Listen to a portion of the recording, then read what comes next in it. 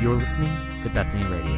More content is available on iTunes or online at BethanyBibleLeroy.com.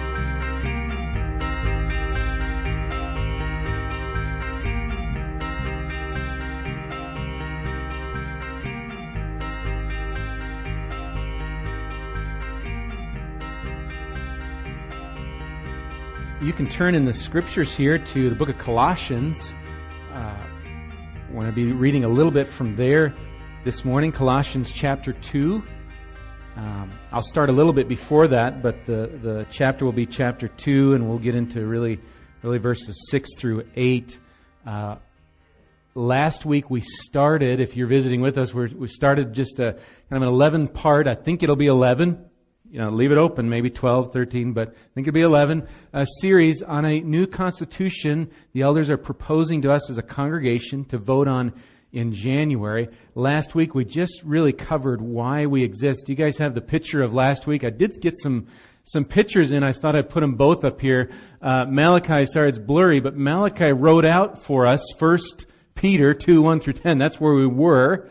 So that was great. And then I love this one from Madeline. I had to put this up here, that she knew what we were doing, the Constitution. It's great. So thank you for doing that, Madeline, and turning that in. So can't always get them all up there, but they fit this week. So anyway, but that's where we were at. We're just starting, and this week we're continuing in that, and we'll hear more about it in a little bit. Always my goal is to really quickly hear from God's Word first rather than mine. So we find ourselves here in the book of Colossians. I'm going to start in chapter 1, verse 24, and then I'm going to read through verse 10 in chapter 2, and you can follow along as we go. So starting in chapter 1, verse 24, just to give us a little context here. Paul says, "Now I rejoice in my sufferings for your sake, and in my flesh I am filling up what is lacking in Christ's afflictions for the sake of His body, that is, the church, of which I became a minister, according to the stewardship from God that was given to me for you, to make the word of God fully known, the mystery hidden for ages and generations, but now revealed to His saints. To them God chose to make known how great among the Gentiles are the riches of the glory of this mystery, which is Christ in you, the hope of glory.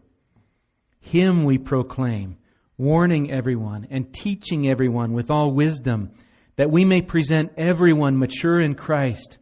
For this I toil, struggling with all His energy that He powerfully works within me.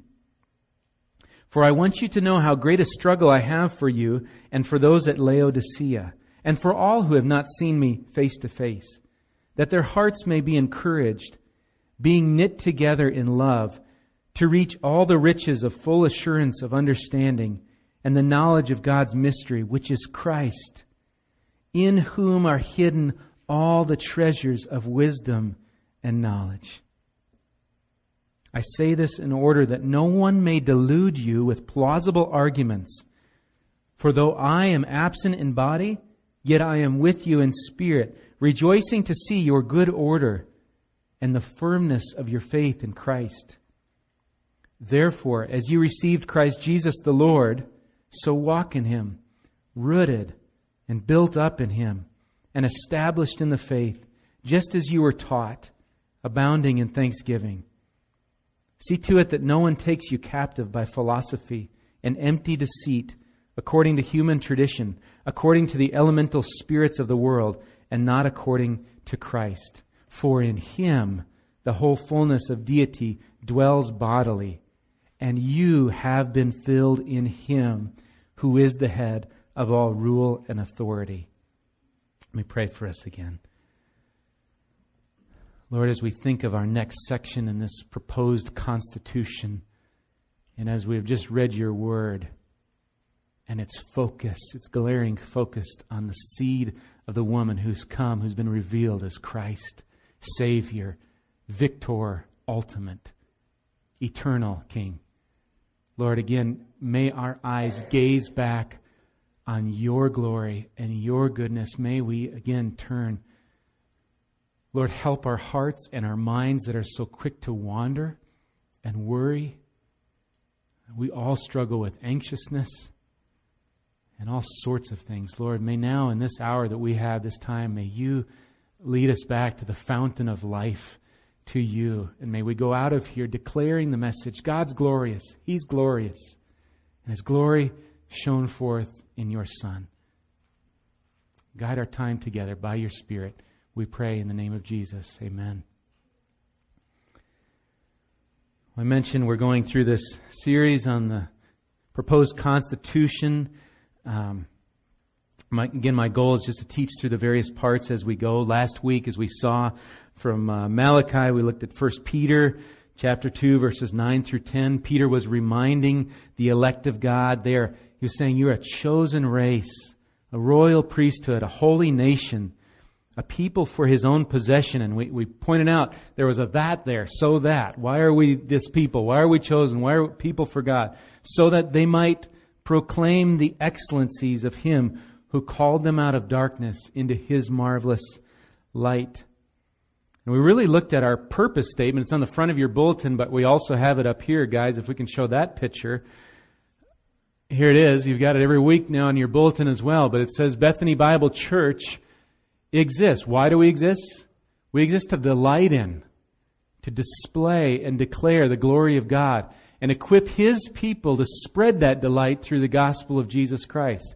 Talked about our hearts delighting vertically in our God, worshiping Him. We exist to glorify God and to display His glory to one another as we obey Him and follow Him, to one another here, and we go out to declare that glory to one another and to the world.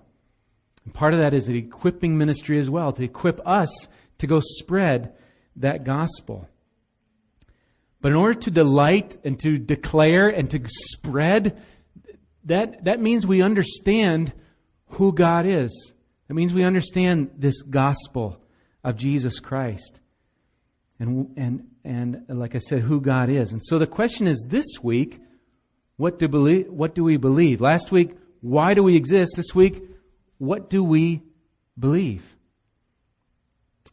We could look at this question of what do we believe, and maybe we could answer really simply. Well, here's one simple answer. We believe the Bible. We could just say that. We could make that, tag that on here. That's all we need. Or we could just say we believe in Jesus. Just tag it on. It would be accurate. Don't hear me say that's not accurate, okay? It would be, but may not be the most helpful. Here's what one person pointed out. Michael Bird says this. I'll quote him. He says, quote, "The problem is that it is no good just to say we believe the Bible." Okay, without saying anything else. He says, noble as that might sound, it runs into several problems. The fact is that many groups claim to believe the Bible, including Baptists, Episcopalians, Catholics, Methodists, Presbyterians, Jehovah's Witnesses, Oneness Pentecostals, and many more. Yet you cannot help, he says, but notice that these groups do not always agree on what the Bible teaches. We would agree on that, right? He says most of the time these differences are fairly inconsequential, but other times the differences are absolutely gigantic. So, simply stating we believe the Bible or we believe Jesus, while very accurate, is perhaps less than helpful. What we're after is a bit deeper. What do we believe as a church? What do we believe the Bible teaches regarding itself, regarding the Bible? What does the Bible teach about the Bible? What does it teach about the Trinity, the Godhead, and even who God is? What does it teach about salvation? We just saying, give me Jesus. What does it teach about who is Christ? Is He eternal? Was He born? Is He just... What do we believe about all these things? We want to base these answers to these questions. We want to base them on Scripture itself. But we've also produced a document, our statement of faith, that summarizes these core biblical doctrines. And that's what we're kind of getting at today. I'm going to look at Article 3. Harrison, do you want to grab these? Does anybody need a constitution? You weren't here last week, or you left it in a chair and I grabbed it and recycled it, okay? Just put your hand, Harrison will give them to you, okay? I think we should have enough. so that you guys can follow along. We are on just the first really page of what's proposed here. We're on page 3. If you want to look that up, we're at the bottom of it.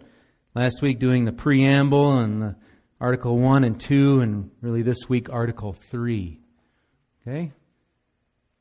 Anybody? Well, there was one over here, okay? Are we out?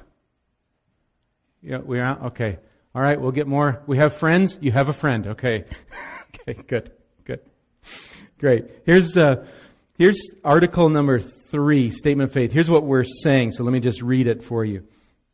And that's what we're looking at today. Next week we'll look at baptism, the ordinances, baptism, Lord's Supper, that sort of thing. But this week, just article 3. It says, we affirm the Holy Bible as the inspired, inerrant Word of God and the sole basis for our beliefs and actions.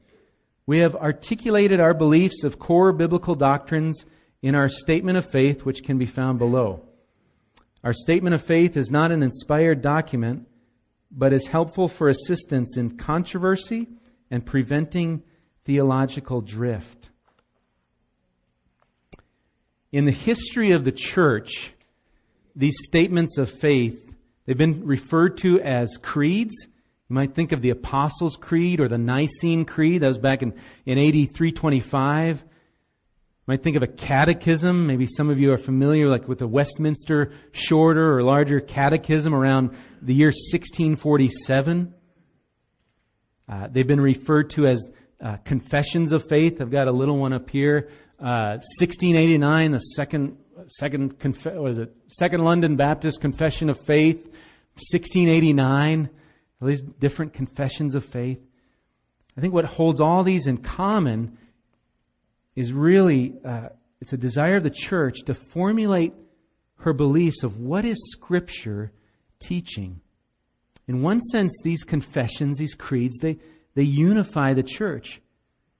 And in another sense, these confessions, or like ours, are statements, they guard against false doctrine. Even in recent times, there's been we've had them in our day. The Chicago, maybe some of you remember when it came out, 1978. I won't say how old I was, but I was too young to know this, but that's when it came. It's Chicago Statement on Biblical Errancy came out. And it was, I think, updated in 1982. Even this summer, just in August, maybe some of you heard in the news, the Nashville Statement came out. A group of evangelicals come together to say, what do we hold in terms of gender, identity, or marriage, that sort of thing. That came out just really recently. A lot of people signing on to that statement. There are these creeds, these statements. What do we believe? What's the Bible teaching? And they tend to address subjects and even heresies of the age that are out there. Well, even in our text, it's pretty interesting. If you look in Colossians, where we're at, 2 in verse... We'll be in verse, 6 here.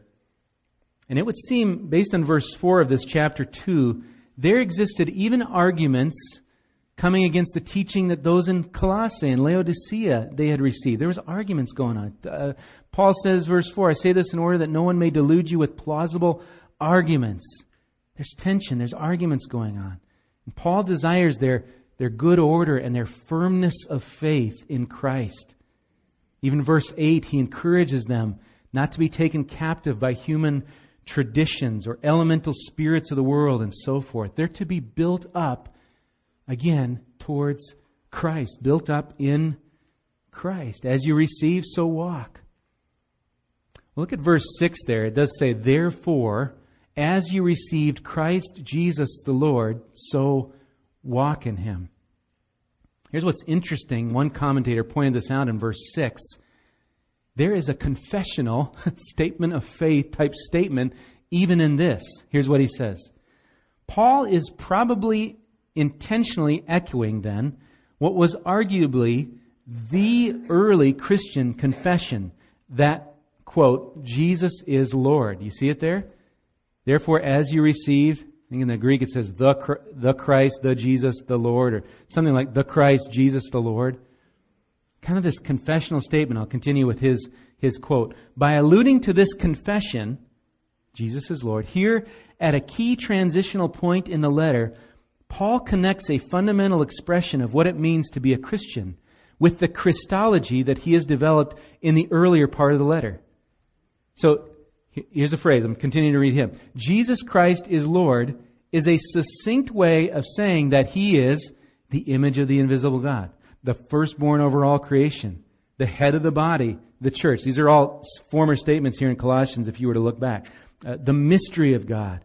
He's the repository of all wisdom and knowledge. It is this central confession with all its varied and far-reaching implications to which the Colossians need to return in order to ward off the threat of the false teaching. So even in Scripture, we have this type of pattern of confessionalism or statement of faith saying Christ Jesus is the Lord. To encompass all these other meanings, it's kind of almost even a shorthand of saying all of this. So we as a church, when we have a statement of faith, we join a long line of confessions and creeds, catechisms, statements of belief, not only to articulate really what binds us together as followers of Christ, but to guard against false doctrine. Here's what is a helpful statement in this Article 3, and I think it begins in the right way.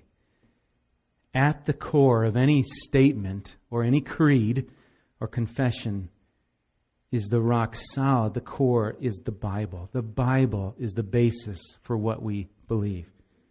Not our statement of faith. You can find it at the end of your notes here. We'll be looking through it in a little bit. But it's the Bible. The first sentence here in Article 3, we affirm the Holy Bible as the inspired, inerrant Word of God and the sole basis for our beliefs and actions. Again, there's language here, 2 Timothy 3:16, right? All Scripture is breathed out by God, profitable for teaching, reproof, correction, training in righteousness. It's inerrant, it's infallible, it does not make an error. Proverbs 30 verse 5 says, every word of God proves true. Just reading some verses here. Psalm 119, 160. Is the Bible true? Is it error-free? Yeah. Psalm 119, 160. The sum of your word is truth. Every one of your righteous rules endures forever. And Matthew 24 answers, how long? He says, Matthew 24:35, heaven and earth will pass away, but my words will not pass away. So sola, one of those solas of the Reformation, sola scriptura, Bible alone. So it's a good place to start. When we think of statement, what do we believe? What's our creed? What's our confession? To start by saying we believe the Bible is at the foundation of any statement we would make of what we believe. Its utmost, not our statement of faith. So then why have it? Why have this statement of faith or these core biblical doctrines? The last sentence of this Article 3 says, rightly so, our statement of faith is not an inspired document, but is helpful for assistance in controversy and preventing theological drift. Back in Colossians here, Paul urges those at Colossae to walk in Christ, be built up, be established, or another way to say it, be confirmed in the faith just as you were taught. And then he admonishes, see that no one takes you captive by philosophy and so forth, empty the seat according to human tradition. I think the summaries of the gospel contained in our statement of faith, they serve to assist in controversy. Where we come to face false teaching and doctrine, our statement of faith, it's a framework for what we hold as biblical teaching on whatever the matter is. This is where it's crucial that what we believe is based on the Scripture and not the traditions of man. So again, our statement is subject to, it's not over the teaching of the Bible. It's a tool. It's a means for our being built up in the faith and our unity in the gospel. And it also prevents, you see the wording there, prevents theological drift. As your pastor, I cannot come up and just teach any doctrine that comes to my mind on a Sunday and say, I think I'll go this way. Maybe I'm this way. There's an expectation that I'm going to teach what is in accord with our statement of faith. And I gladly do so. But that's the expectation, and it's right. And where I drift, or where an elder drifts, or where a teacher drifts, where we drift, it's to bring back and to say, we have a document based on the Word of God to guard the teaching and what we teach here. I want you to hear a quote from Charles Spurgeon. And he was quoting, I think it was in this. You can look at this if you want. This is basically from 1689, what they had, the Baptists had anyway. There was the Westminster, because of the Presbyterian version, and then the Baptists made their own, the London Baptists, 1689. And Spurgeon quotes about this particular statement of faith. He says this. He says, "This little volume is not issued as an authoritative rule or code of faith whereby you are to be fettered," chained, I'm translating for myself included. So it's not where you're chained, but it's as an assistance to you in controversy, a confirmation in faith, and a means of edification in righteousness. He's talking about this statement, this confession. He says, "Here the younger members of our church will have a body of divinity in small compass, and by means of the scriptural proofs will be ready to give a reason for the hope that is in them." Moms, dads, let me encourage you, take your children through the statement of faith. There's scriptures, we'll look at it in a minute. There's scriptures at the bottom of each paragraph. Take them through it and explain. It's part of what we were doing this summer in our Sunday school class. It can be a great teaching time. Spurgeon continues, "Be not ashamed of your faith. Remember, it is the ancient gospel of martyrs, confessors, reformers, and saints.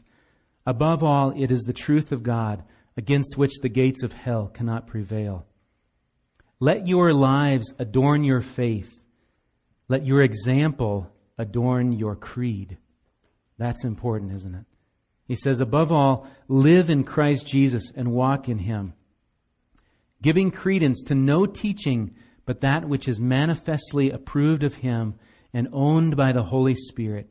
Cleave fast to the Word of God, which is here mapped out for you. Spurgeon saw that statement of faith of their day as a map of the Word of God. It was not the driving or the walking itself. That's the Holy Scriptures, but it's a map. Like a map gives an overview. It gives an overview of the scope of Scriptures.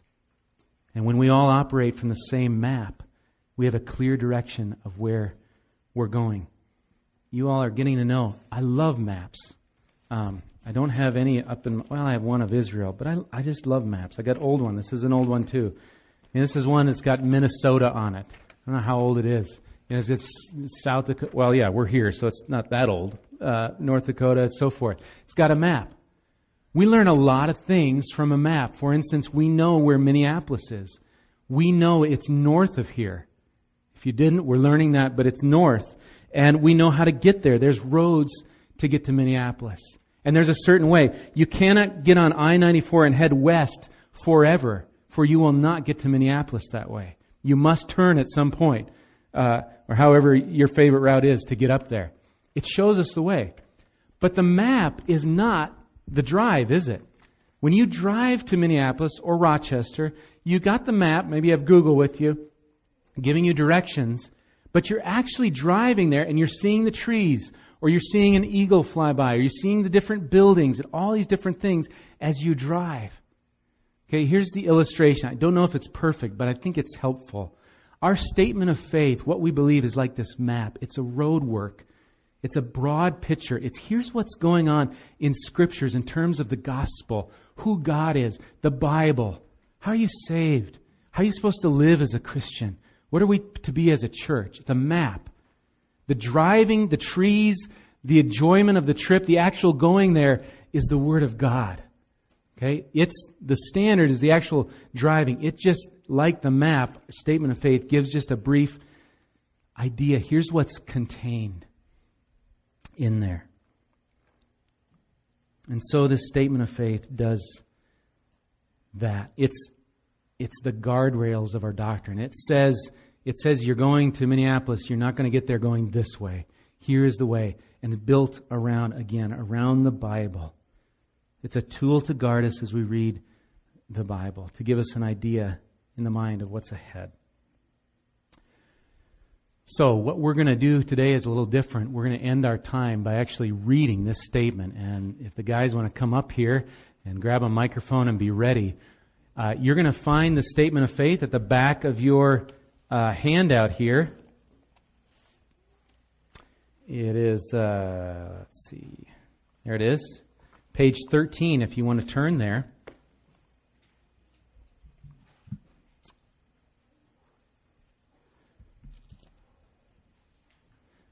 Wayne Grudem, in his book on systematic theology, he makes this statement before we read this here. He says, often in the study of theology, the response of the Christian should be similar to that of Paul in reflecting on the long theological argument that he has just completed at the end of Romans 11:32. He breaks forth into joyful praise at the richness of the doctrine which God has enabled him to express. Here's how Paul ends chapter 11. He says, "Oh, the depths of the riches and wisdom and knowledge of God, how unsearchable are His judgments and how inscrutable His ways. For who has known the mind of the Lord, or who has been His counselor, or who has given a gift to Him that He might be repaid? For from Him and through Him and to Him are all things. To Him be glory forever. Amen." Each of us elders is taking a section of this statement. Perhaps many of you have read this, and you don't have to raise a hand if you have not yet. Okay? No excuses today. We're going to have read it, and hang with us as we read it. But do more than just hang with us. Don't fade off and go, yeah, it's just words. I don't know. I don't understand some of these. Let these words remind you again of the gospel, of what we have in Christ, the Word of God that we preach from and that we read from during the week, and our great Savior. So I hope we end our time having read through this really as an act of worship of who our God is and learning more about Him. So there's a certain order. I'm going to just stand in the order where we're at so I know where we're going. And just listen. You can follow along as we read. Yeah, this is so we're the least confused. So we got it. Okay. All right. Well, we will not be referencing all of the scripture references, but as Mike said, in your own time, it'd be good to read from Scripture the supportive passages. But beginning with Scripture, all Scripture, the 66-book canon, is given by inspiration of God, by which we mean that God superintended human authors so that using their individual human personalities, they composed and recorded without error His message to man in the words of the original autographs. The Bible constitutes the only infallible rule of faith and practice, being fully sufficient for every human need and all that pertains to life and godliness. In matters not addressed by the Bible, what is true and right must be assessed by criteria consistent with the teachings of Scripture. Whereas there may be several applications of any given passage of Scripture, there is but one true contextual and or prophetical interpretation. The precise meaning is to be found as one diligently applies the literal, grammatical, historical method of interpretation under the leading of the Holy Spirit. It is the responsibility of all believers to give themselves to the diligent study of the Word of God in order to be able to ascertain the true intent and meaning of the Scripture, recognizing that proper, accurate application is binding on all generations. However, this personal responsibility does not change the fact that the truth of Scripture always stands in judgment of men. Never do men stand in judgment of it. The Trinity.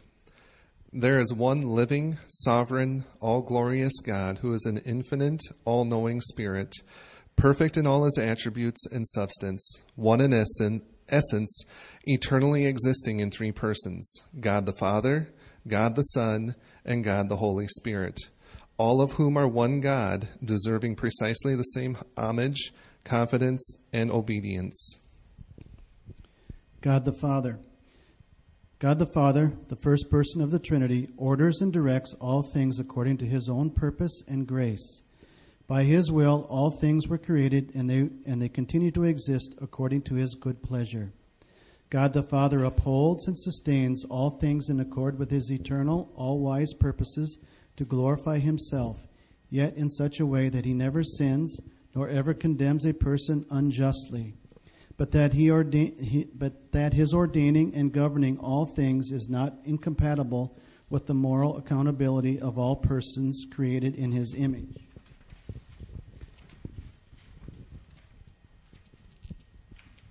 His fatherhood involves both his designation within the Trinity and his relationship with his redeemed. As creator, he is the God of all men, but he is spiritual father only to believers. He has graciously chosen from eternity past those whom he would have as his own. He saves from sin and adopts as his own all who come to him through Jesus Christ, and he becomes, upon adoption, father to his own. God the Son. In the fullness of time, God sent forth his eternal Son, the second person of the Godhead, Jesus the Messiah, conceived by the Holy Spirit, born of the Virgin Mary. When the eternal Son became flesh, he took on a fully human nature so that two whole, perfect, and distinct natures were inseparably joined together in one person without confusion or mixture. Therefore, the person, Jesus Christ, was and is truly God and truly man, yet one Christ and the only mediator between God and man. Jesus Christ lived without sin, though he endured the common infirmities and temptations of human life. Throughout his ministry, he preached and taught with truth and authority unparalleled in human history. He also worked miracles, demonstrating his divine right and power over all creation. Jesus Christ suffered voluntarily in fulfillment of God's redemptive plan, was crucified under Pontius Pilate, died, was buried, and on the third day rose from the dead to vindicate the saving work of his life and death, and to take his place as the invincible, everlasting Lord of glory, guaranteeing the future resurrection to life for all believers. He gave many compelling evidences of his bodily resurrection and then ascended bodily into heaven, where he is seated at the right hand of the Father, interceding for his people on the basis of his all-sufficient sacrifice for sin. He will one day return, judging all men, both the saved and unsaved, in every generation. God the Holy Spirit. The Holy Spirit is a divine person, eternal, possessing all the attributes of deity. In all the divine attributes, he is co-equal and co-substantial with the Father and the Son. The Holy Spirit has always been at work in the world, sharing in the work of creation, awakening faith in the remnant of God's people, performing signs and wonders, giving triumphs in battle, empowering the preaching of prophets, and inspiring the writings of Scripture. Yet, when God had made atonement for sin and ascended to the right hand of the Father, he inaugurated a new era of the Spirit by pouring out the promise of the Father on his church. We teach that the present ministry of the Holy Spirit, inaugurated at Pentecost, consists of restraining sin in the world and convicting the world of sin, righteousness, and judgment. He also, in the present age, regenerates believers in Christ, baptizes them into the church, the body of Christ, indwells them permanently, illuminates them in their study of Scripture, seals them unto the day of redemption, and bestows spiritual gifts upon each one. Man was created in the image and likeness of God, apart from any evolutionary process. Although God created man morally upright, he was led astray from God's word and wisdom by the subtlety of Satan's deceit, and chose to take what was forbidden, and thus declared his independence from, distrust for, and disobedience toward his all-good and gracious Creator. Therefore, our first parents, by this sin, fell from their original innocence and communion with God. God's intention in the creation of man was that man should glorify him, enjoy fellowship with him, live his life according to his will, and by this accomplish his purpose for man in the world. In Adam's sin of disobedience to the revealed will and word of God, man lost his innocence, incurred the penalty of spiritual and physical death, became subject to the wrath of God, and became inherently corrupt and utterly incapable of choosing or doing that which is acceptable to God apart from divine grace. Man possesses no ability to recover himself and therefore is hopelessly lost. Man will never seek after God on his own. He is enslaved to sin. Spiritual things are complete foolishness to him. His heart is deceitful and desperately sick and will only do evil continually. Therefore, man's salvation is nothing of himself, but wholly by the sovereign act of God through the redemptive work of the Lord Jesus Christ. Because all men were in Adam, his guilt was justly imputed to every man, and a nature corrupted by Adam's sin has been transmitted to all men of all ages, Jesus Christ being the only exception. Therefore, all men are sinners by nature, by choice, and by divine declaration. Although man is radically and pervasively depraved, he, by the common grace of God, does not always fulfill his full potential to sin. Salvation. Salvation is the free gift of God brought to men by his grace and received by faith alone in Christ, who died for our sins and rose again. Salvation is apart from any sacraments, good works, or human merit. Atonement. The ultimate moving cause of the atonement is found in the good pleasure of God. God's good pleasure to save sinners by a substitutionary atonement served to express his love and justice. It was the justice of God that required the demands of the law to be met, and his love that provided a way of escape for lost sinners. Considering the extent of the sacrifice which Christ paid, the atonement is the only possible means to the salvation of sinful man. If there were any other way to satisfy the justice of God, it would have been rendered. The atonement made propitiation, a wrath-satisfying payment to God, reconciling elect sinners to himself who were the objects of his judicial wrath. This was accomplished by the sacrificial covering of their sin in satisfaction of God's justice and the righteous demands of his law. The Scripture sets forth the atoning work of Christ as being fully sufficient to accomplish its eternal purpose. Scripture affirms the comprehensive atoning work of Christ as fully accomplishing all that was necessary for the wrath of God to be satisfied, our sins to be removed, our souls to be declared righteous, our relationship with God restored, and our person to be redeemed.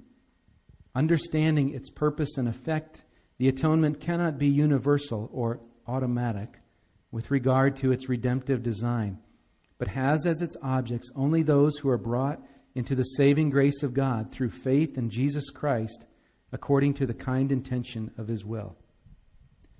Regeneration. Regeneration is that supernatural work of the Holy Spirit by which the soul is born again and divine life is imparted. Apart from the effectual work of the Spirit, no one would come to faith because all are dead in trespasses and sins. Man is hostile to God, morally unable to submit to God or please him, because the pleasures of sin appear greater than the pleasures of God. So, in regeneration, the Spirit triumphs over all resistance, wakens the dead, removes the blindness, and manifests Christ in such a compellingly beautiful way through the gospel that he becomes irresistibly attractive to the regenerate heart. The Holy Spirit does this saving work in connection with the presentation of the gospel of the glory of Christ. Genuine regeneration will manifest itself in fruits worthy of repentance, as demonstrated in righteous attitudes and conduct as the believer submits to the control of the Holy Spirit in his life through faithful obedience to the Word of God. Justification. The justification of sinners is an act of God by which he legally declares the righteous those who, through faith in Christ, repent of their sins and confess him as sovereign Lord. This righteousness is apart from any virtue or work of man, and involves the imputation of our sins to Christ and the imputation of Christ's righteousness to us. By this means, God is enabled to be just and the justifier of the ones who has faith in Jesus. Sanctification. Every believer is promised positional, progressive, and ultimate eternal sanctification. Every believer is sanctified, set apart, unto God by justification, and is therefore declared to be holy and identified as a saint. This sanctification is positional and instantaneous, having to do with the believer standing before God, not his present walk or condition, and should not be confused with progressive sanctification. Progressive sanctification begins at the point of conversion, by which the practice of the believer is continually brought closer to the position he enjoys through justification. Through the empowering of the Spirit and the grace of God, the believer is both enabled and compelled to live a life of increasing holiness and conformity to the will of God, becoming more and more like Lord Jesus Christ. In this respect, every saved person is involved in a daily conflict, the new creation in Christ doing battle against the flesh. Yet adequate provision is made for victory through the power of the indwelling Holy Spirit. That being so, we cannot expect a sinless perfection on this earth, but the believer's life will necessarily be characterized by the pursuit of holiness. There is an ultimate eternal sanctification wherein the believer will experience complete freedom from sin, being transformed in all ways into what he has been declared by God to be positionally. Assurance. All who are born of the Holy Spirit through faith in Christ can have assurance of salvation and are eternally secure in Christ. All who are justified will win the lifelong fight of faith. They will persevere in faith and never surrender to the enemy of their souls. This perseverance is the promise of the new covenant, obtained by the blood of Christ and worked in us by God Himself. This God-worked perseverance does not serve to diminish our vigilance, but only to empower and encourage it. The church. All who place their faith in Christ Jesus are immediately placed by the Holy Spirit into one universal church, the body and bride of Christ, with Christ Himself as the all-supplying, all-sustaining, all-supreme, and all-authoritative head. It is God's will that the universal church find its expression in local churches in which believers agree together to hear the word of God proclaimed, to engage in corporate worship, to practice the ordinances of baptism and the Lord's Supper, to build each other's faith through ministries of love and fellowship, to hold each other accountable in the obedience of faith through biblical discipline, and to engage in local and world evangelization. The church is a body in which each member should find a suitable ministry for his gifts. It is the household of God in which the Spirit dwells. It is the pillar and bulwark of God's truth in a truth-denying world. And it is a city set on a hill so that men may see the light of its good deeds and give glory to the Father in heaven. Each local church should recognize and affirm the divine calling of spiritually qualified men to give leadership to the church through the role of pastor and or elder in the ministry of the word and prayer. Additionally, God has also appointed deacons and deaconesses to the operational and administrative responsibilities of the body. Women are not to fill the role of pastor or elder, nor are they to teach or exercise authority over a man in the local church, but are encouraged to use their gifts in appropriate roles that edify the body of Christ and spread the gospel. According to clear biblical instruction, unrepentant, habitual sin should not be tolerated within God's church. Every believer is subject to the body of Christ, and every believer is to strive to turn a sinner from the error of his ways. If a person does not repent, upon following the biblical pattern, they are to be treated as an unbeliever. Nevertheless, the goal of church discipline is to seek the repentance and the restoration of the sinning brother. The mission of the church is threefold. First, exalting the Lord. It is the primary mission of the church to bring glory to God consistent with his ultimate purpose for all the created order. The corporate gathering of the church is primarily and ultimately the exaltation of God in worship, prayer, and the preaching of his word. Second, building up the body. The saints are edified, that is, built up through the means of grace by the instruction of the word, by biblical fellowship, and by the corporate observance of ordinances. Third, evangelizing the lost. Jesus Christ has given the church an enduring commission to evangelize the lost, with this responsibility extending to every believer. Biblical evangelism must involve both the spoken word and the unspoken testimony of a life transformed by the grace of God in Christ. The ordinances. Christian baptism by immersion is the solemn and beautiful testimony of a believer showing forth his faith in the crucified, buried, and risen Savior, and his union with him in death to sin and resurrection to new life. It is also a sign of fellowship and identification with the visible body of Christ, and is a pledge in the presence of God and his saints to live a life of good conscience before him. Baptism has absolutely no saving merit or regenerative power. Salvation is entirely the work of Almighty God, as accomplished on the cross by the Son and applied by the Holy Spirit. The Lord's Supper is the commemoration and proclamation of Christ's death until he comes, as the elements are a representation of the flesh and blood of Christ.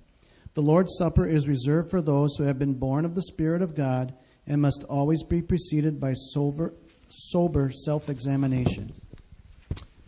These next two under social issues is a new kind of add-on amendment to this. Thought it good to have definition of marriage and also dealing with the unborn or human life in our statement of faith. So it reads as this, something that we'll vote on here in January. But social issues says, we believe that the institution of marriage was given by God in the beginning, and that in accordance with the creation account and the whole of Scripture shall be the union of one man and one woman as husband and wife.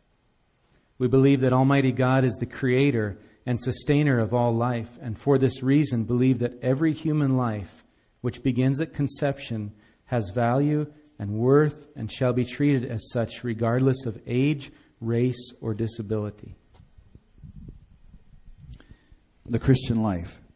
Believers should be set apart unto the Lord Jesus Christ and affirm that the Christian life is a life of obedient righteousness demonstrated by continual pursuit of holiness. This pursuit of holiness is awakened and sustained by God's Spirit through his word and prayer. The pursuit of holiness is seen not only in obedience to God, but also in such practices as prayer, evangelism, fasting, and Bible study. In this pursuit of holiness, the believer is not to withdraw in isolation from the world. Rather, the world is his God-ordained place of ministry as he exposes the deeds of darkness and brings the gospel message to the whole world. Death and last things. Physical death involves a separation of soul and body with no loss of immaterial consciousness. The souls of the unsaved are held in torment awaiting final judgment, while the souls of the redeemed are made perfect in holiness, are received into paradise, and are taken consciously into the presence of Christ. At the end of the age, Jesus Christ will return to this earth personally, visibly, physically, and suddenly in power and great glory to translate his church from this earth, and so the saints shall always be with the Lord. We teach the bodily resurrection of all men, the saved to an eternal life in God's presence, and the unsaved to judgment and everlasting punishment, cut off from the life of God forever. Let's pray together.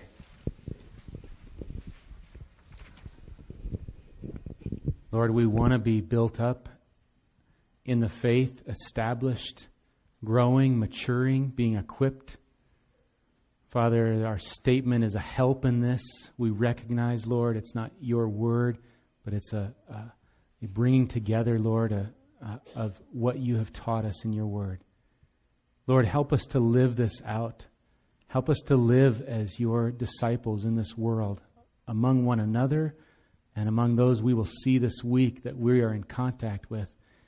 And Lord, may you use this statement as a help to us, to guide us. How do we speak to that person or this person, and may it be a help to our lives. And we just ask these things, Lord. We praise your name for your great glory shown in salvation, saving a people who did not deserve it, but you were merciful, and your justice provided a way, and in your love through the cross brought salvation for your own. So thank you, Lord. We praise you for this. In Jesus' name, amen.